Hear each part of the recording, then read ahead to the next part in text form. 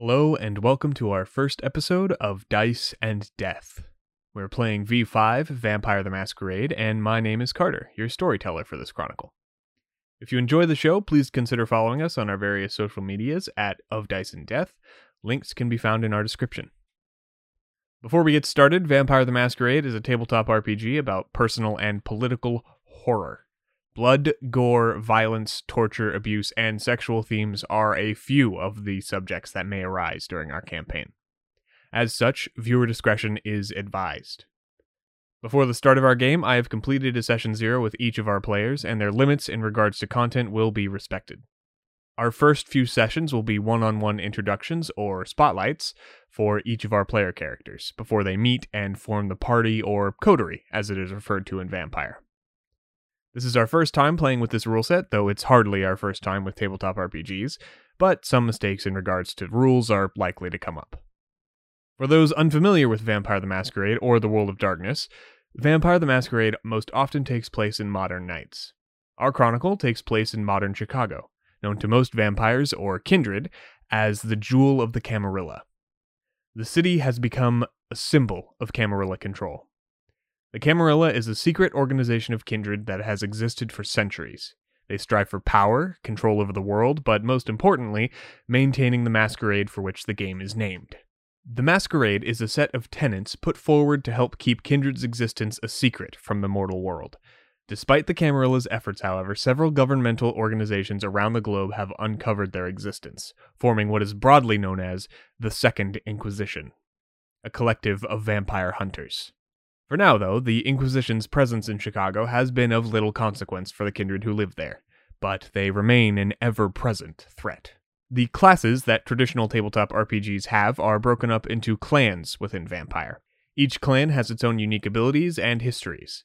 We begin our series of spotlights with our Ravnos, Apollo, played by Sean. There are, of course, plenty of other monsters prowling the night, human, kindred, or otherwise, but for now, that should be all you need to know. We hope you enjoy. Welcome to A World of Darkness.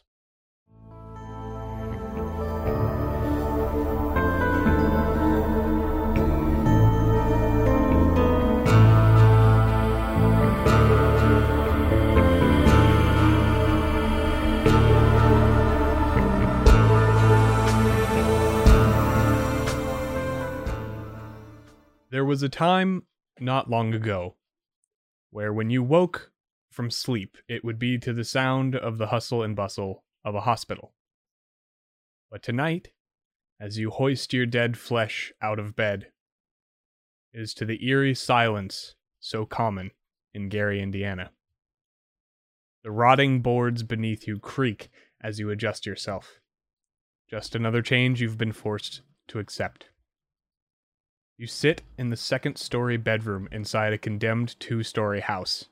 The only renovations that have been made in the last 30 years are the carefully installed boards on the windows, meant to keep sunlight out. Black mold coats the entirety of the first floor. Signs and caution tape surround the outside of the house in an attempt to dissuade any urban explorers from entering. Weeds and grass have grown to the size of an average person.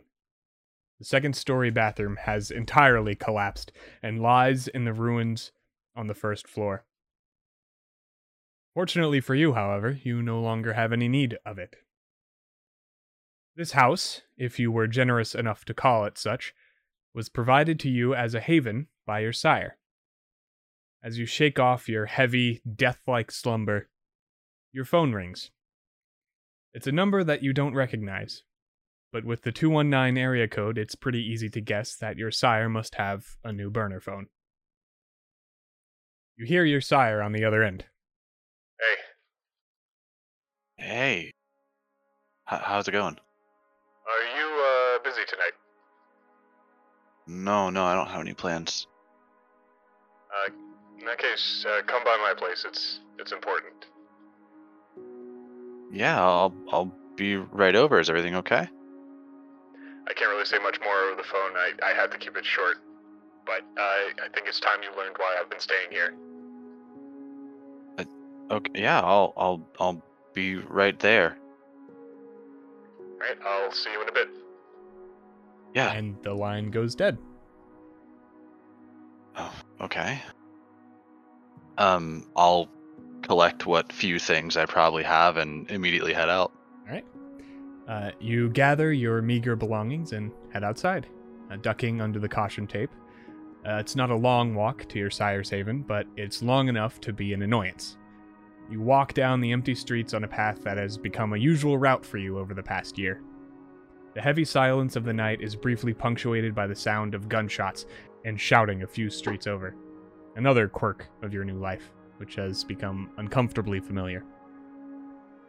You continue to your sire's place. 20 minutes pass. As you tread down the road, with only another 20 or so minutes to go, your phone suddenly rings. It's your sire again. Hey, Dr. Shui, I'm almost there. Is everything okay? What's up? Change of plans. Stay away. Whatever you do, don't come here. I'll call you in a bit. If something happens, find my journal. Goodbye. I'll see you.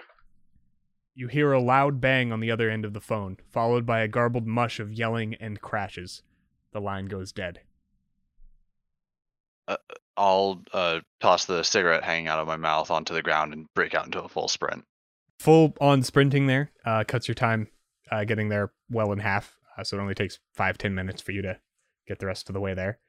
And as you arrive at your sire's meager haven, you see something wildly out of place. A black van is parked out front, much too nice for the likes of Gary, Indiana.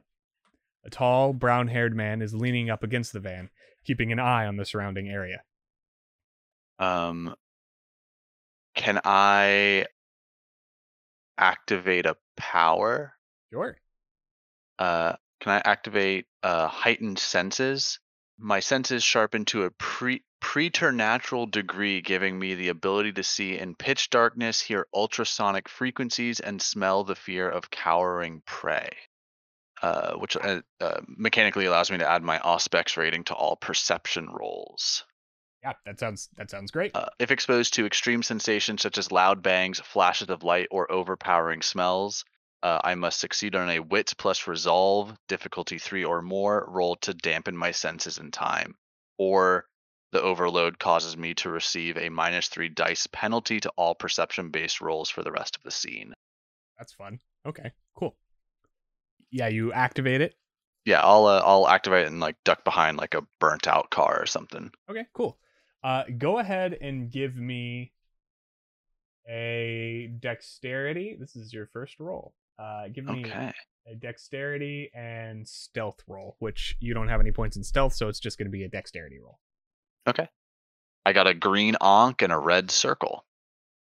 You activate your heightened senses and quickly duck behind a nearby parked car. As you do, you unfortunately kick a piece of trash in the street and create a sort of noise, but you judge that it was probably louder to you than it was the guard, who doesn't seem to notice you. As you sort of take in your surroundings more, and especially now that your senses have been heightened, you are able to notice or see the house a little bit better, and you notice that the front door has been forced off its hinges. You also hear the sounds of movement coming from inside, as a few moments later, a handsome, well-dressed, blonde-haired man exits through the broken-down front door. This is a man you have never seen before in your life. He'd seem exceptionally well-kempt, if not for the blood running down his chin. The guard by the van reaches into his pocket and extends a handkerchief. The guard asks, "Find what you were looking for?" The blonde-haired man accepts the handkerchief and carefully dabs the blood from his chin. He takes care to clean himself off fully before answering. "Everything I could have hoped for. Let's be on our way, my child." The guard nods and opens the door for the blonde man, who graciously steps inside. The guard closes the door and moves to the driver's seat. The van roars to life and speeds away, unless you would like to chase it. No, I'll watch it take a turn down the street, and as soon as it is out of my sight, I will go through the broken front door immediately.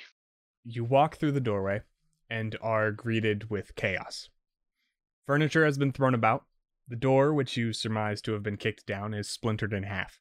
The kitchen bar has a large man-sized gash in it, and a large hole stands in the wall directly in front of you, leading into the bedroom. Before you even look through the hole or even take another step further into the house, your senses perk up.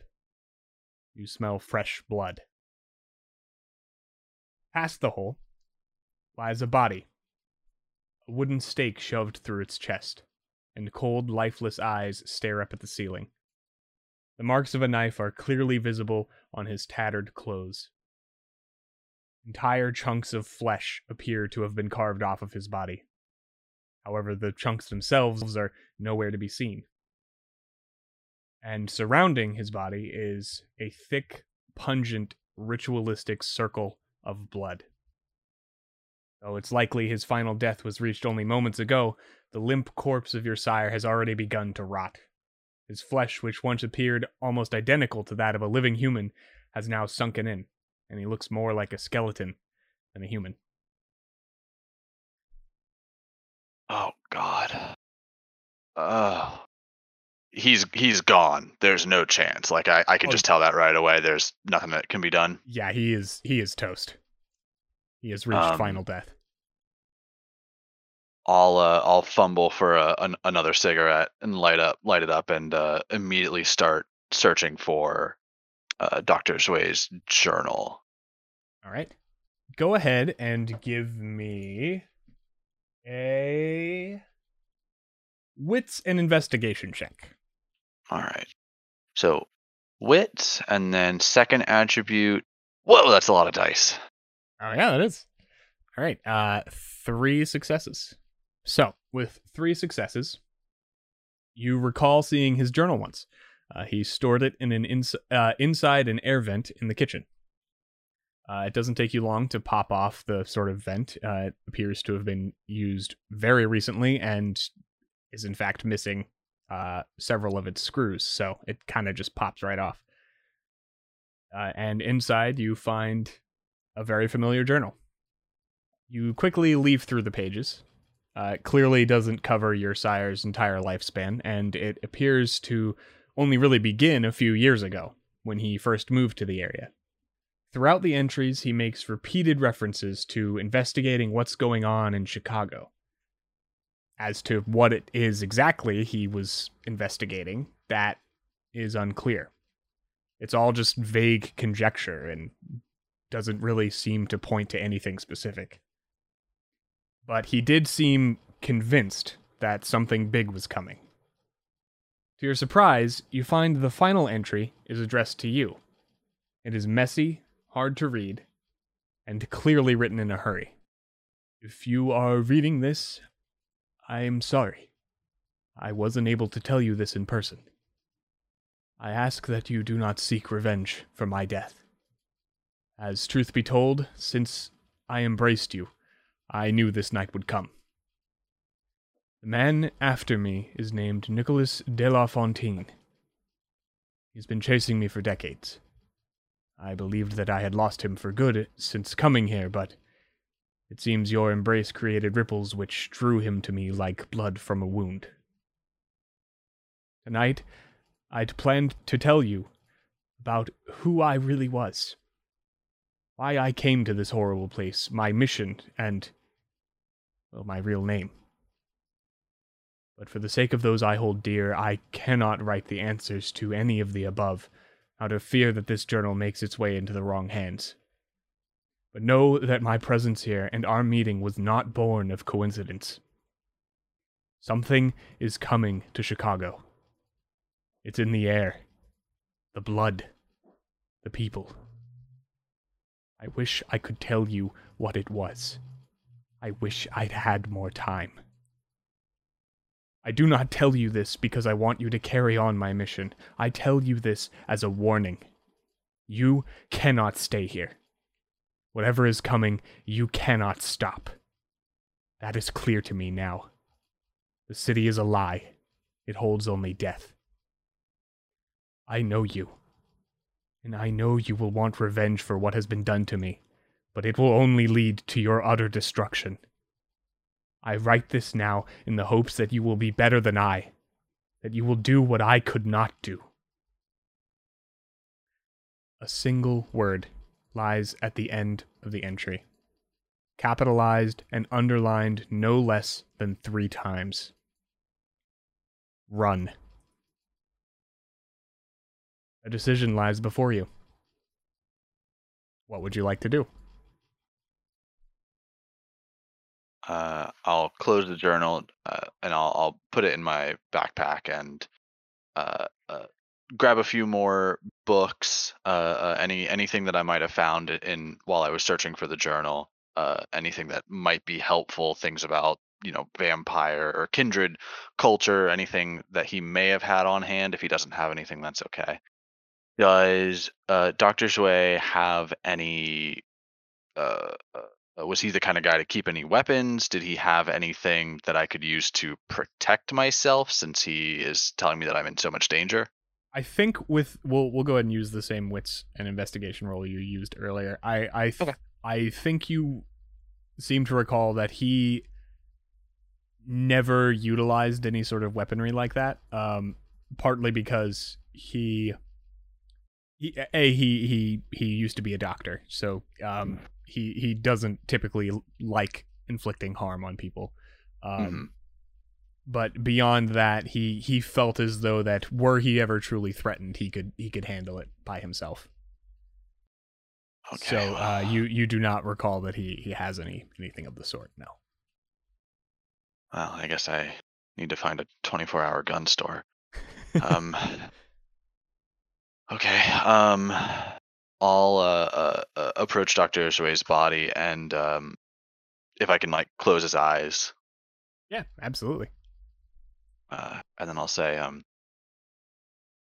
well, I've never been very good at following the rules, so sorry. And I'll head out the door. And I will guess I'll just. Is there anything outside? Anything I could see outside? Any hints to where the van might have gone? Like a dropped map, which would be kind of crazy, but that'd be pretty handy. No, and again, I'll still just utilize. Yeah, I figured. Before. But no. However, you did note that really the direction that it sped off down the street. There's really only one thing of note in the direction it looked like it was heading, and that is the highway to get into Chicago proper. As you walk out, though, you do have a thought. A name comes to mind. You'd only gone with your sire to meet her a couple of times, but perhaps she could help you. Her name is Hannah Bolton, a local kindred who operates out of an abandoned church nearby, known as the City Methodist Church, which is a real church, by the way, and it is abandoned. It's very spooky looking. Very. Okay. I'll head back inside and I will find anything flammable in the house. And I will try and get as much of that together as I possibly can and sort of spread it everywhere. And I'm going to light the house on fire and then head to meet Hannah, if I can find her. I love it. Yeah, I think you would know where the church is. It beyond it being a pretty popular Gary, Indiana landmark. You've been there a couple times, so okay. So you set the house ablaze pretty handily. Do you say anything before you light this mother up, or? I think I'll just stare for a few seconds, maybe even a minute, and go, on my own again, and head out. Nice. Behind you, a inferno starts to roar as you walk down the street. Light begins to illuminate your path. Minutes pass, and maybe 10 or so minutes down the road, you start to hear the sound of fire engine sirens. It doesn't take much longer to get there, maybe another 10, 15 minutes before you arrive at the church. But as you arrive at the church, you get a pretty good look at it, and you've seen it before. But you can tell some of the walls have crumbled from neglect. There are windows that have been smashed open, and currently echoing from the inside are the sounds of loud, raucous music. A number of cars belonging to the gang you've come to know as the Copperheads are parked in front and on the street side. A single man stands leaning up against the massive door leading into the church. As you approach, he looks you up and down, and without shifting his position, he barks at you. The fuck do you want? I will sort of tug at my bloody collar a little bit and say, Dr. Zhui sent me. I need to talk to Hannah. Is she in? He doesn't move for a moment, but then, as if with a great deal of effort, he sort of pushes himself off the wall and pushes open the door for you. And he just says, she's at the altar. I'll walk in wordlessly. Right. And again, sort of shift my heavy overcoat to like retreat almost inside of it like a turtle shell. So you walk through the door. Puddles of standing water dot the floor. What used to be pews are now broken pieces of wood scattered about the ground.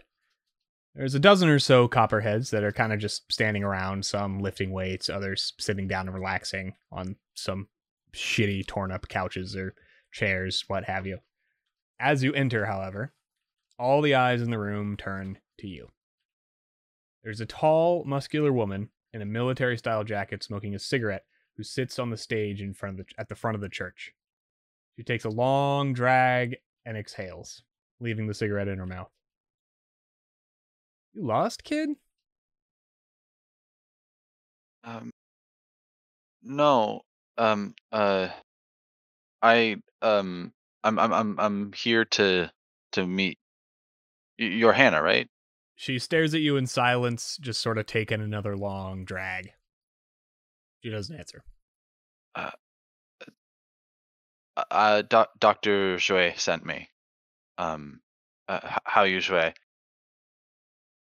I'll sort of look around, and was my sire. I need your help.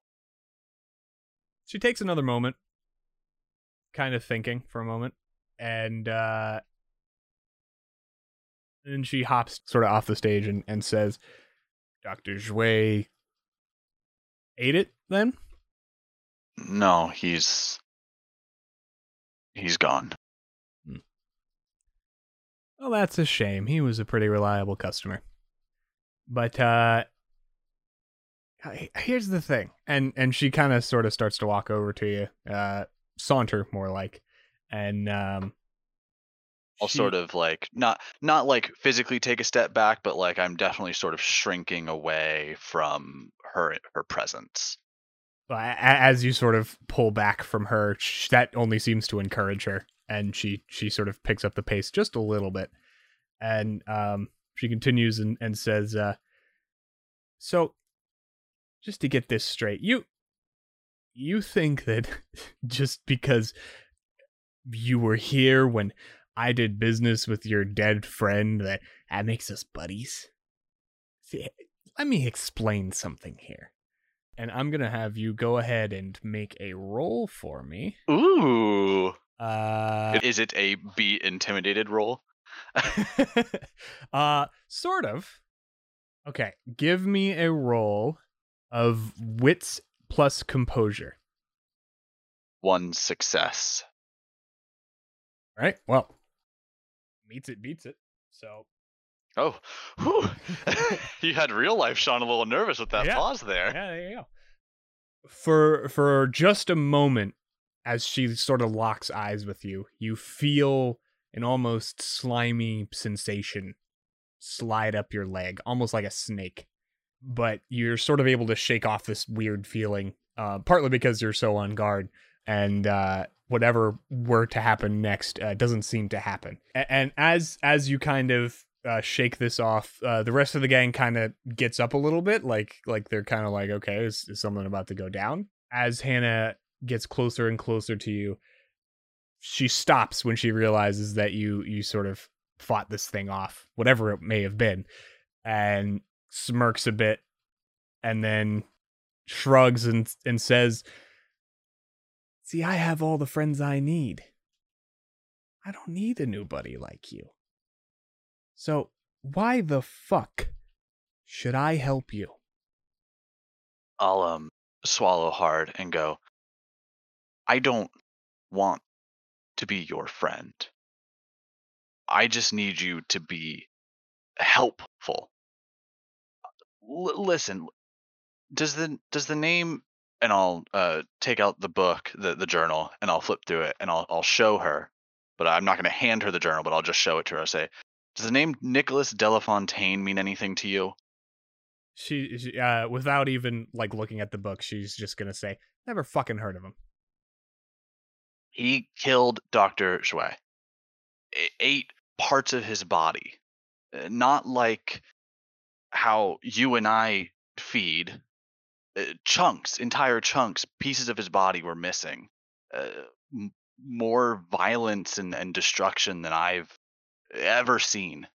And I'll put the book away and say, I need to find Delafontaine.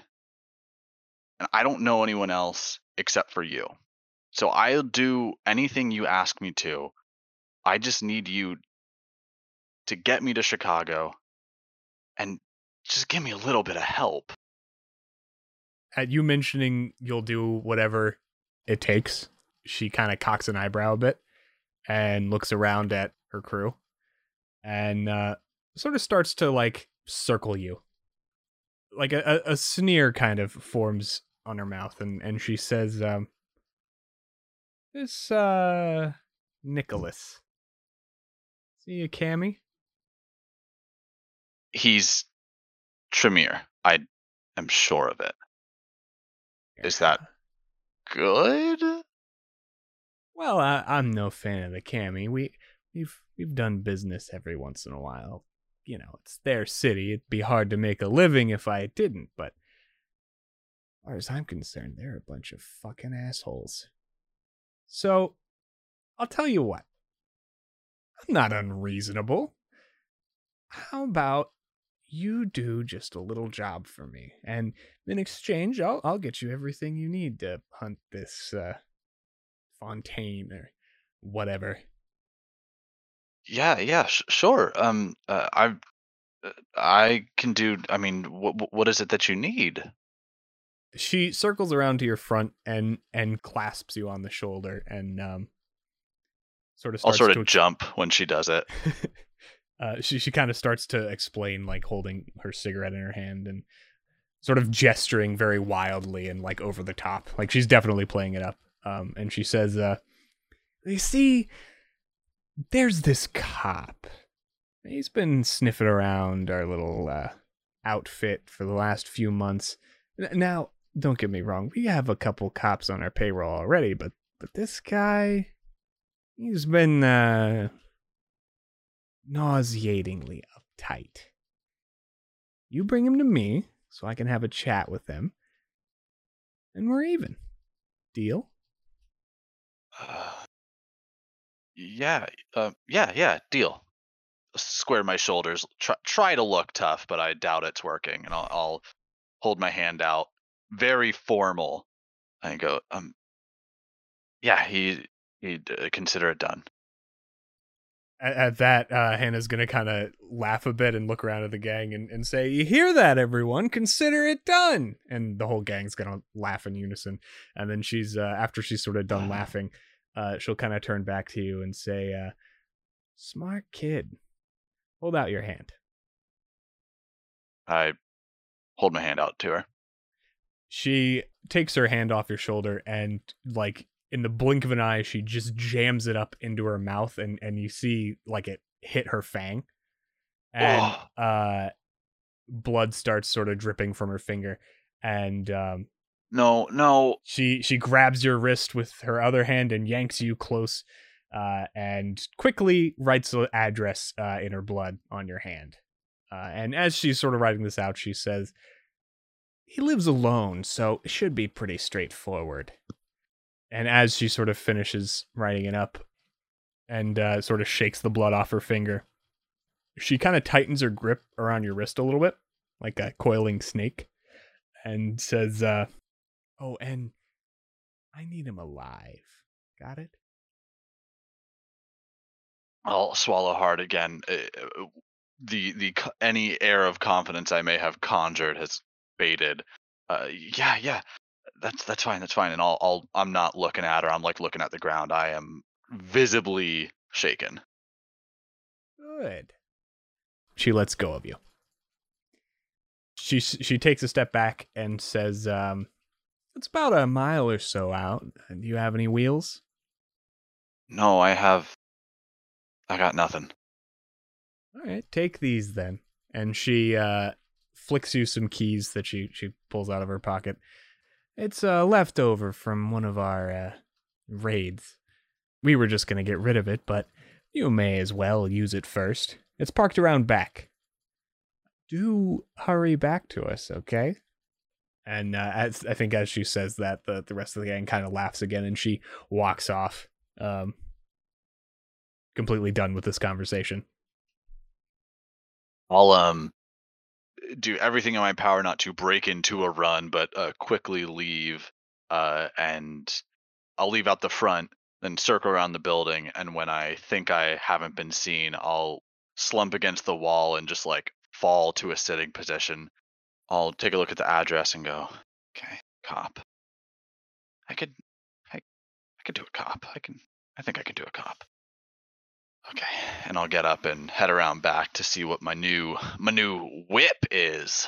You make your way back to the back of the church, and you see what looks like a large vehicle surrounded by weeds. It's resting under a large blue tarp. You pull it off to find a slightly used ambulance. A number of parts seem to have been scavenged off of it. There's a couple windows that have like a little crack in them. The left side of the vehicle as a whole has a pretty large impact mark of some kind. You surmise very likely from another car. It does, however, seem perfectly functional. Yeah. Do I have a burner phone, or am I working with like is this like a flip phone they got from the Cricket bodega store, or is this like do I at least get like an iPhone or an Android or something, like a smartphone? I think because you have zero resources, I think you have bottom of the barrel, super old, like Nokia phone. Oh, well, that's okay. That's a weapon. I There you just bludgeoned someone to death. Okay. Yeah, I'll climb in, go, "Okay, well, guess it's better than nothing," and drive off towards the address if I know where it is. All right. Yeah. I think you would definitely know. You've been here for most of your life, so you kind of know your way around. It does take you a minute to kind of track it down, but your innate knowledge of just having lived here leads you to the right place eventually. You pull up to a rundown one-story house. Oh, actually, I'd like to pull up like a block away, Oh yeah, okay, if possible. totally. Yeah, I can't imagine this fucking hunk of junk on wheels is particularly quiet, and Yeah, I don't. That's a very good point. Yeah, it's probably not. Yeah, okay. So you park about a block away. Do you sneak over there, walk over there? I'll walk. I don't want to be like obviously sneaking, but I'll try to stick to the shadows. Is this a neighborhood that like lots of people live in? Like, am I now in like not a condemned neighborhood like I started the night in? Yeah, it's a little more populated. There's still a lot of empty houses, but they're not necessarily like condemned. People just don't really want to live here. Okay. But there are neighbors around. Yeah. Okay, yeah. So I'll stick to like nighttime shadows, avoiding any porch lights. Try to remain as unseen as possible, but not like walking a line between complete like cat burglar stealthy and like a dude walking down the street in a dangerous in a shitty town at 11 p.m. Right. Like I don't, because that's even more suspicious than like a guy with like a raccoon mask, like the little mask that goes over his eyes, and like a big bag of money with like a dollar sign on it. Like, yeah. Right. Yeah. Okay. As you sort of approach, I won't make you roll for this because you're kind of just walking down the street. Yeah. But as you approach, there's a couple things you sort of take in about the house itself. While a lot of the house seems like it's in disrepair, the lawn seems meticulously well kept and very well maintained. The roof is clearly in disrepair, but there's like a fresh coat of paint that seems to have been applied to the outside of the house. And from the road where you currently are, you can also kind of see that there's like a backyard that's lined by some sort of shitty like chain link fence, but it's hard to tell how far it goes. The front door looks old, and its chipping paint clashes with the fresh coat that's applied to the rest of the house. There's a single window into the living room that sits facing the road. There's a single car parked in the driveway to the right of the house, and a small little concrete path leads past the front window and to the front door. From the window, you can also see that there is a single dim light that appears to be on sort of past the living room and towards the back of the house. It seems very dim though. Like it doesn't seem like someone's up and about kind of like. Gotcha. This is like the light above his stove, so he doesn't he doesn't like bump his toe while he's getting some midnight snacks. Right. That kind of like lighting. Yeah. It's eating shredded cheese out of the bag sort of guy. Right. Yeah. Okay. Do I see like a beware of dog sign in the backyard, like on the fence? Yeah. Does he seem like he's gonna have like an animal that I need to worry about? So, are you going around to the backyard then? I'm just still scoping it out. Gotcha. Okay. Then yeah, no, I wouldn't say that there's any sort of sign of that, just from what you can see. Can I make my way over and look through one of the windows? I'll do look through one of the windows, maybe the one that is got the dim light nearest. Sure. Yeah. You sort of look through, and you don't really see any movement. You also, if you're still looking for pets, which I assume you are, you don't see any sort of sign, like telltale signs that there are any pets. Like you don't see like a food bowl or anything. You don't see like chew toys on the ground or anything. Right. Yeah. It just kind of looks like a messy house. You also don't really hear anything coming from inside, but also bear in mind that by this time your discipline has worn off. My heightened senses? Yeah. Okay. Shit. Can I try to slide the window up, see if it's unlocked? Sure, yeah.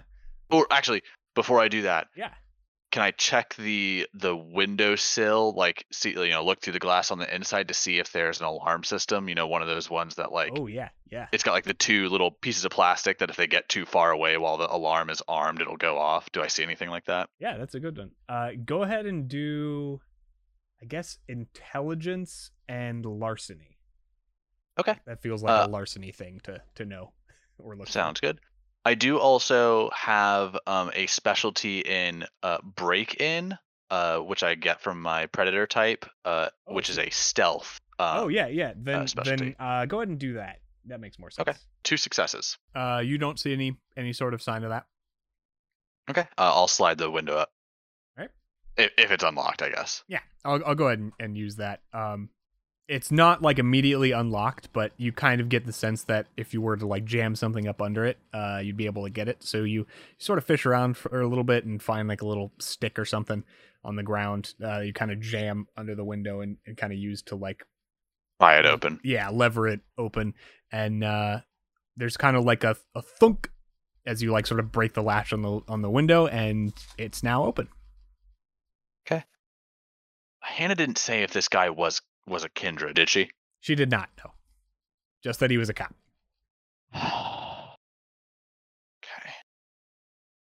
Do I see signs of him being kindred? Like, is there like like an unconscious and recently fed upon mortal, like it just hanging out in the living room? No, there's Okay. nothing like that. No.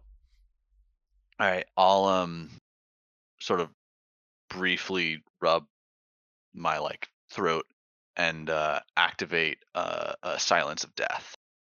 So basically, any sound, any minor sound like footsteps, bumping into things, that sort of stuff are silenced, unless I like knock something over, like I knock a lamp over. It obviously doesn't silence the lamp. It is just things that emanate from me.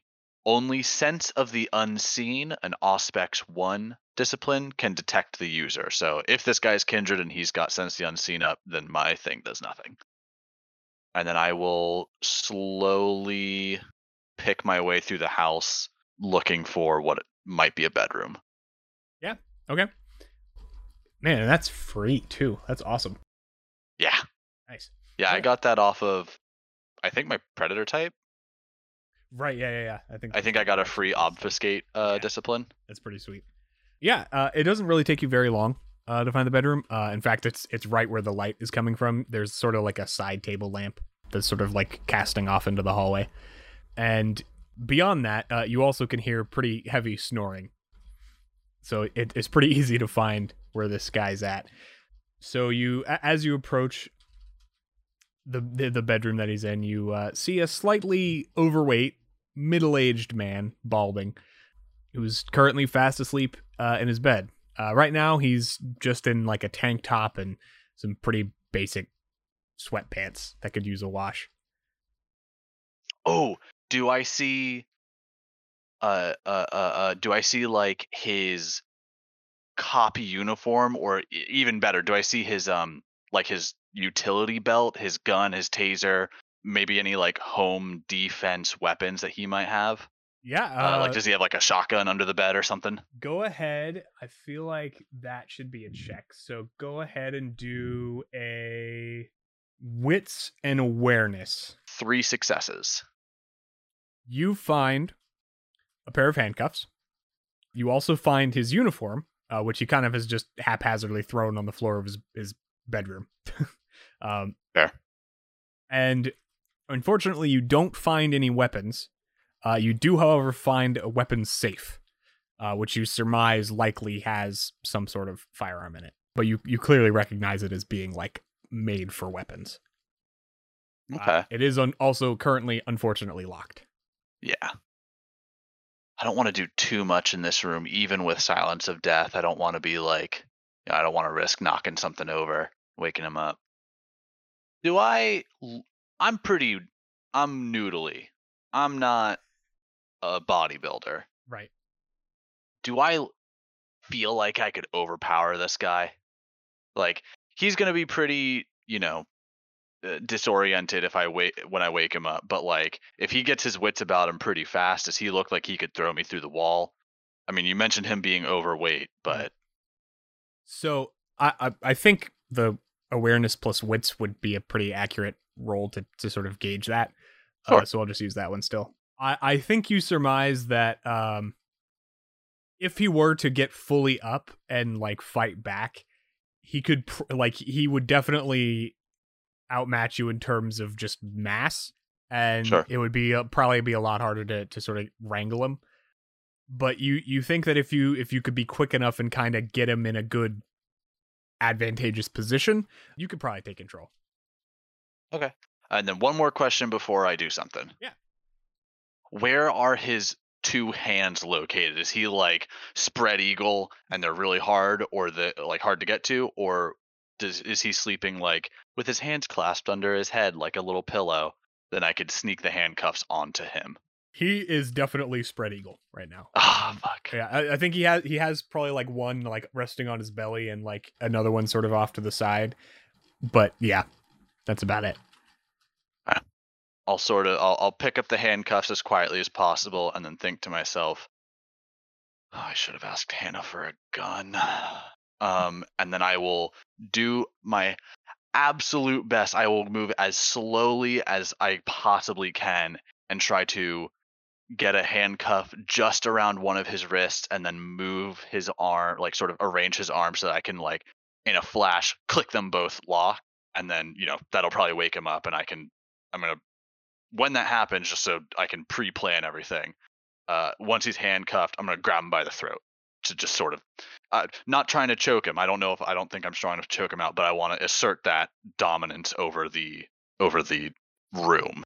Right. Yeah. Okay. I love it. Yeah. Okay. Go ahead and give me a dexterity and stealth. Then that makes sense to me. Okay. Since you're trying to like move slowly but like deftly. Yeah. One success. One success. Okay. So he's snoring pretty heavily, and you manage to click one of his wrists. But as you do, he kind of like he kind of like is waking up a little bit. So I'm gonna have you go ahead and roll one more for me. Okay. So this is, I guess, to get the other hand. Yeah. Same thing. All right. Oh, 0 successes. Uh-oh. So he kind of snorts and like his eyes roll open, and like while you're sort of fumbling, I think with 0 successes, I don't think you fully get the wrist locked, but you're sort of like fumbling with it, and he's just kind of like bleary eyed and really like he's gonna say, "What's happening?" I'm gonna go. I'm gonna stare deep into his eyes, as deep as I can. I'm not an intimidating individual, and I'll go, "This is all just a dream. Go to sleep. You're safe at home." Internally, I'm going, "What the fuck am I doing? What am I doing? This is crazy." All right, go ahead and give me a manipulation and subterfuge roll. Okay. 2 successes. He's like half asleep still, so he's just kind of like, and he kind of falls back asleep. And you use that opportunity to finish snapping that other handcuff on. I sort of think to myself as like I finish clicking it, and it's like, if I'm this guy's dreams, I don't even want to know what he's thinking about while he's asleep. And then, he's handcuffed now. What do I do? Shit, I didn't think this far ahead. I made a plan B, but I didn't have a plan A.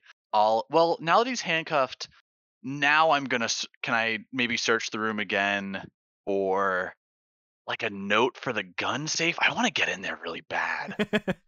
Yeah, I think like if he's like written down like the security code and like stuck it like, I don't know, in like his uniform pocket or like a bedside table. Right, yeah. I'll say those are the 2 places I'll specifically check. Okay, sure, yeah. I think that's justification enough for a repeat.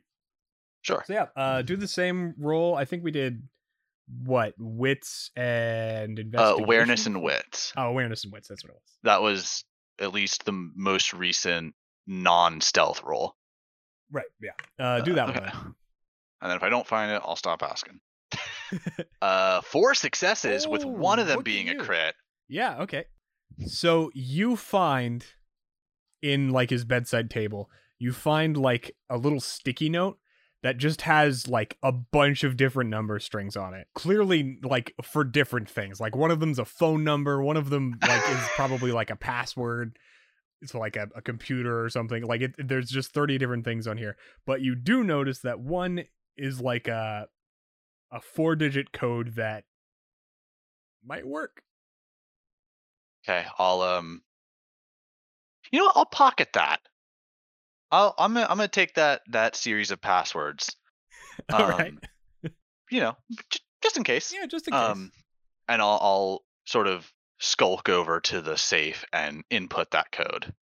All right. And it opens up to reveal $4 million in cash. Unfortunately not. Damn it.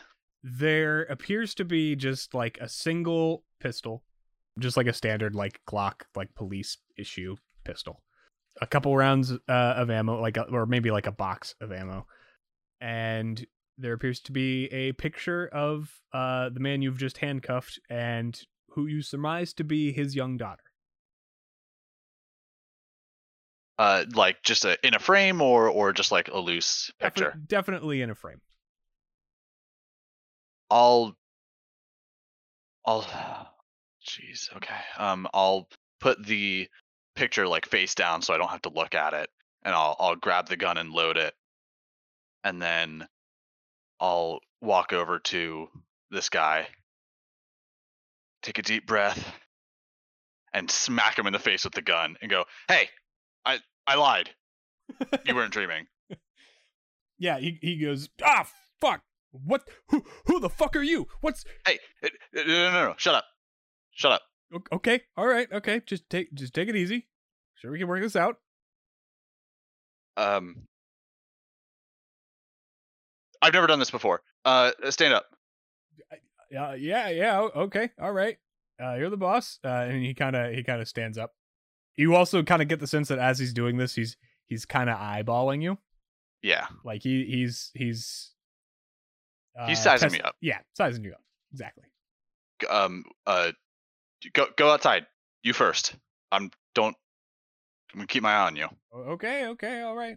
He starts trudging along, and as he's walking, he says, "So what's this about anyway?" My No. Don't worry about it. Employer? Someone hired you to kidnap me? Why would they No. do that? I'm nothing special. I'm a cop in Gary, Indiana. Well, I can't really. I don't know why you chose this career path, but please keep moving. We're gonna go down the street, and then you're gonna get into my car, and we're gonna drive somewhere. And I'm thinking to myself, how the fuck am I gonna keep this gun on this guy while I'm driving? I'll march him out the front door and down the street towards where I parked the ambulance. While you're like walking and like saying all of this to him, he's also gonna kind of like counter back because he's like absolutely playing like cop on you. Sure. And he's like, I bet it was the Copperheads, wasn't it? Is that right? Those are the guys who hired me. I've been fucking with them for the past few weeks. No. It was a different gang called the. Yeah. Sure. Kid, I got the feeling that you're in a little over your head. No, actually, I think it is you who is in over your head. Well, so keep walking. I've been doing this a long time. I can recognize someone who's a little green around the gills. I'll tell you what. You give me back my gun. You let me go. This whole thing just stays between us. All right? As we're walking, I'll be quiet for a few seconds to go. Do you know anyone named Nicholas Delafontaine? I know anyone. No, that sounds French. Why would I know some French man? What? No, I have no idea who that is. Does the word Tremere mean anything to you? Oh, Tremere. You mean that Nicholas de la Fontaine. Okay, yeah, now it all makes sense. Yeah, absolutely. Me and him, we go way back. Do I suspect? Does he seem like he's lying? Give me a wits and insight. Oh, boy. Oh, Jesus Christ. 0 successes. You have no idea. Fuck. How old's your daughter? Wait, what's your name? And how old's your daughter? He's at that. He's gonna kind of like stop in his tracks and say, "Why are you bringing my daughter into this?" I don't want to do this, but I have to. And you're kid. That we both know that's not true. You don't have to do this at all. You just let me go. We can talk about getting you some protection, all right? The Copperheads, they're a fucking scourge on this place, okay? I mean, we already have enough problems with their absolute insanity. So, look, just drop the gun, take these cuffs off.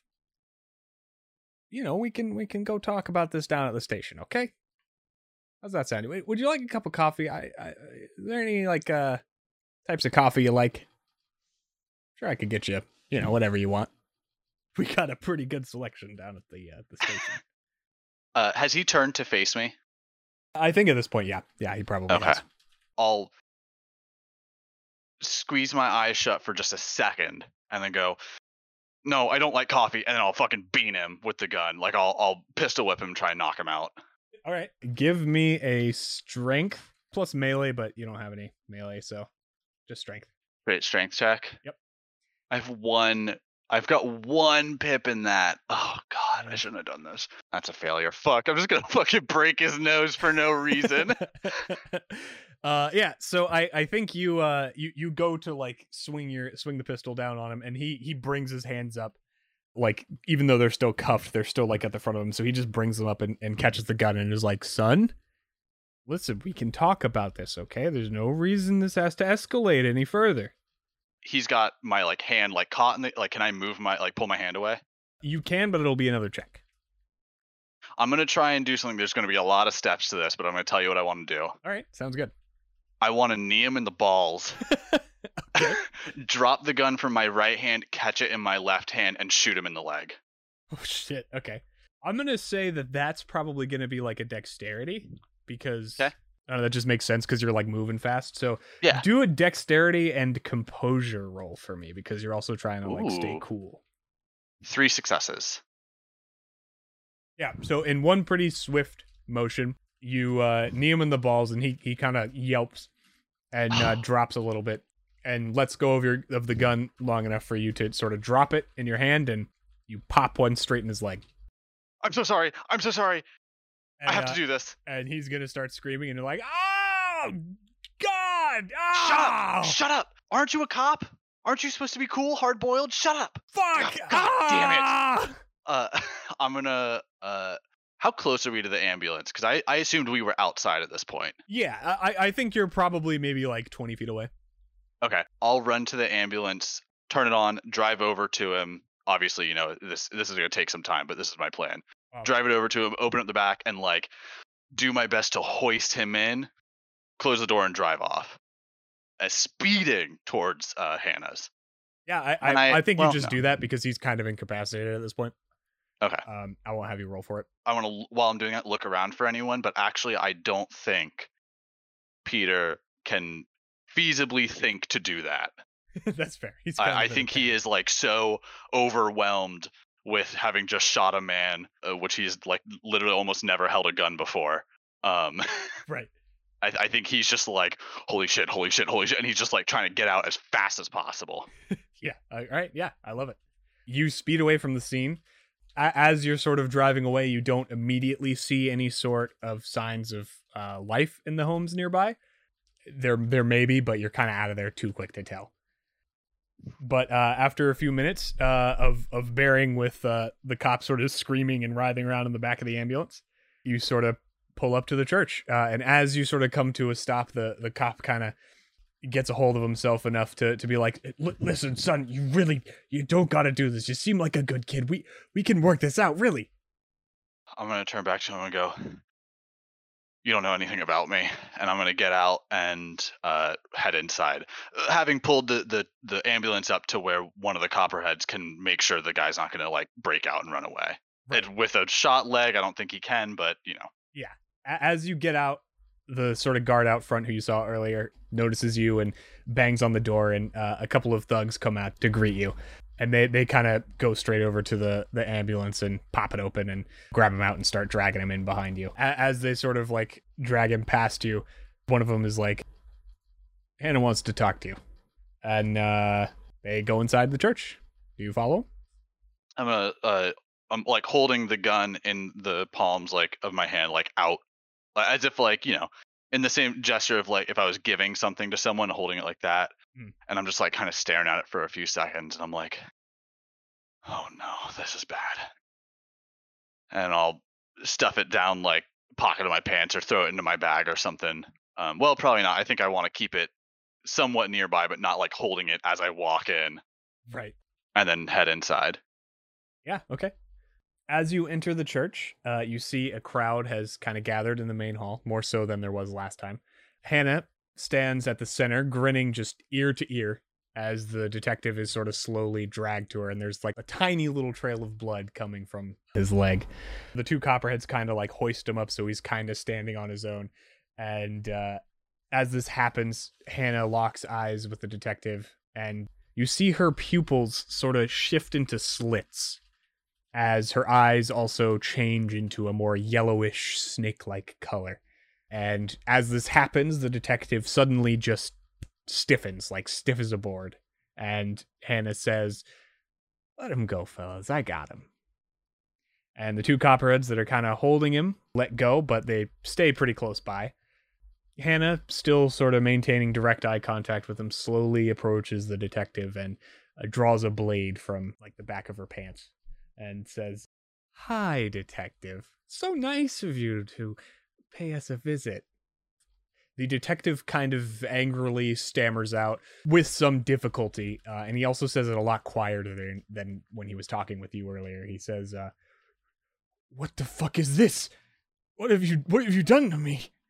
And Hannah smirks and says, "Nothing yet."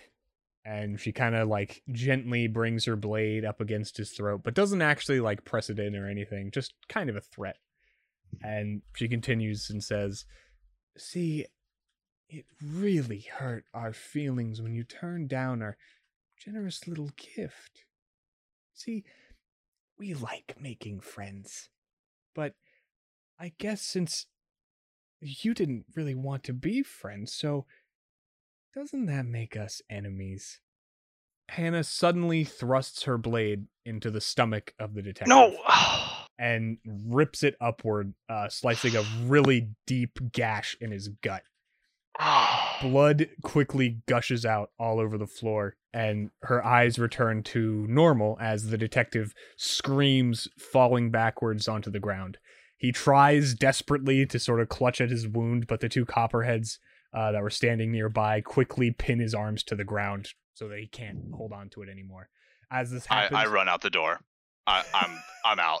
I'm like, fuck this. I am not cut out for this shit. I am out. I don't like, drive away, but like I'm waiting outside. Right. Well, so as you go to leave, yes, you find that the guard from outside is currently blocking the front door. Okay. Then I'll just I will stand, like, I assume he's standing like right in front of it. Yeah. He's watching the show. Yeah. If he's very obviously not going to let me out, then I will just stand with my back to the violence, just looking down at the ground, like right in front of him. I'm not moving anywhere else. I am just like making it as clear as possible that I do not want to be here. Totally. Do you want me to describe what's happening, or would you rather me just describe what you're hearing? I can give you the full picture if you would like, or I can just give you the onomatopoeia, so to speak. I would say, yeah, whatever I'm hearing, since I'm not looking at it, I think it's important right now that I only hear. Totally. You hear the sound of a knife being tossed to the ground. You assume it's the one that Hannah just utilized. And her voice sort of lowers. You get the sense that she's probably like crouching down. And you hear her voice as sort of the copperheads are kind of like cheering and whooping at what's happening. And Hannah says, "Oh, I'm so sorry. I meant for that to be a cleaner cut. See, I wasn't sure you'd make it here tonight, so I didn't really have time to sharpen my blade." After she says that, you hear the sound of someone like tossing something through the air, and you hear Hannah like catch it. And she continues and says, "See, since you didn't get our last present, I wanted to make sure you got this one personally." You hear the sound of, it's sort of like a punch, but a very like liquid one. And as this happens, the detective lets out like another roar of agony, and you hear like the sort of mushing come to a stop, and you hear sort of the sound of like someone's like sort of like, you know how when you eat fries and like they're like salty afterwards, and so you kinda, you smacking their lips. Yeah, exactly. So it's kind of like that, and sort of slowly the detective's like cries of pain transform into sobbing. And you hear the knife sort of get picked up, and then you hear one more, like a little like The detective doesn't let out a cry, though, so you're not really sure what that sound is specifically. You hear Hannah sort of go low, closer to the ground again, and she says, "Shh, don't worry. I'll take real good care of you, okay? We're friends now, see? Everything is gonna be all right." As she sort of says this, the sobbing kind of stops.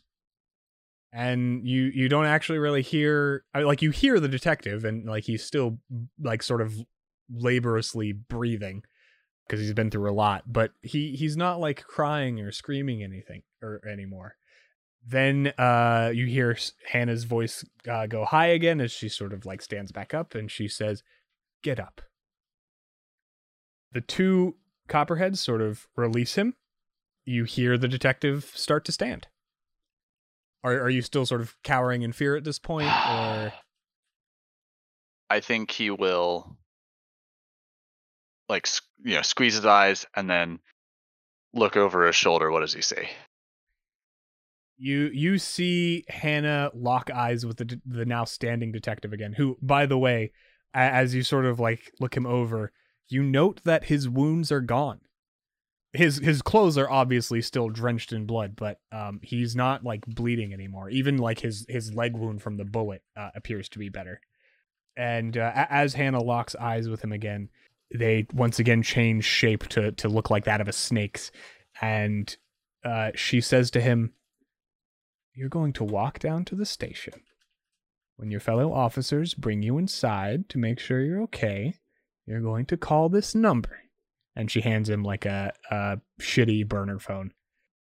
And like with a little bit of blood that she has on her left hand, she once again sort of like writes out a number like on his hand, like the palm of his hand, like she did for you. Sure. And all of this while maintaining eye contact, by the way.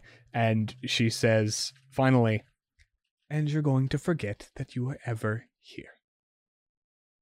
The detective, who, like, once this like note has finished on the palm of his hand, turns and stumbles toward and out the front door. The guard, sort of watching the entrance, steps aside to let him pass. All the while, he's just sort of wearing a blank expression on his face and like doesn't even seem to acknowledge or even notice you. As the door closes, there's a sudden burst of laughter that erupts from the room, and the copperheads start to disperse. As this happens, Hannah walks over to you and kind of like hits you hard on the back and is like, "Little green around the gills, ain't you, kid?" Will you help me now? "I think I will. I just want to tell you, kid, you did good. Well done. You know what? Why don't you keep that new ride of yours as thanks. And listen, if you're gonna go to war against some cammy asshole, take this." She reaches behind her and pulls out a Judge shotgun, hands it over to you. "Little something to remember us by."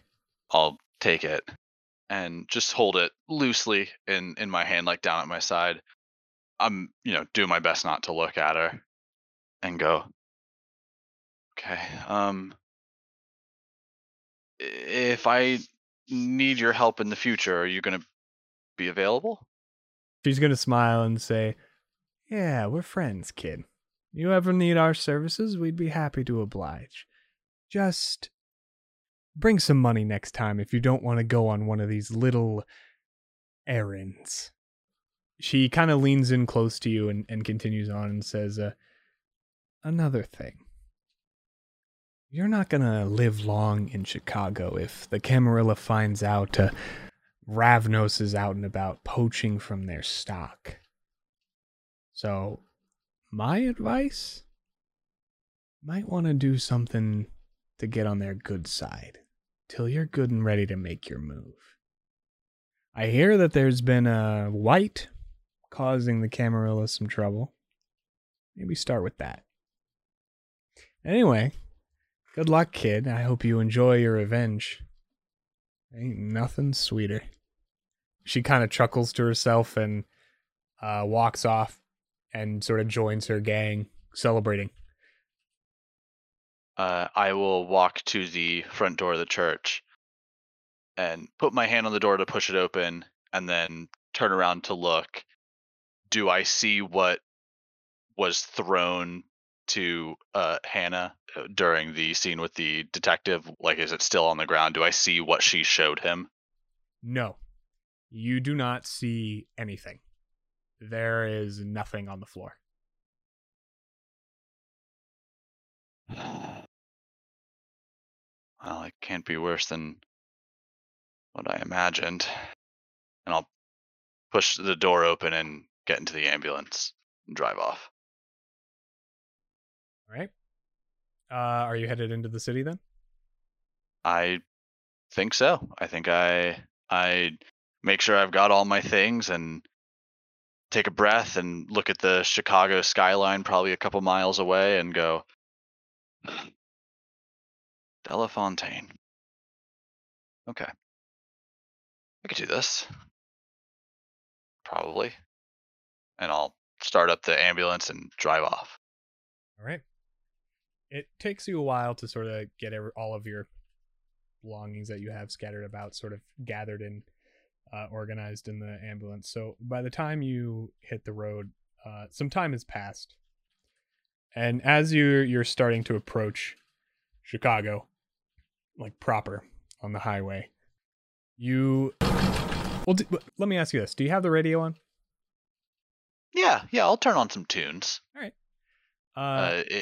If not to make the drive is probably not very exciting, but also maybe to take my mind off of the events of the night.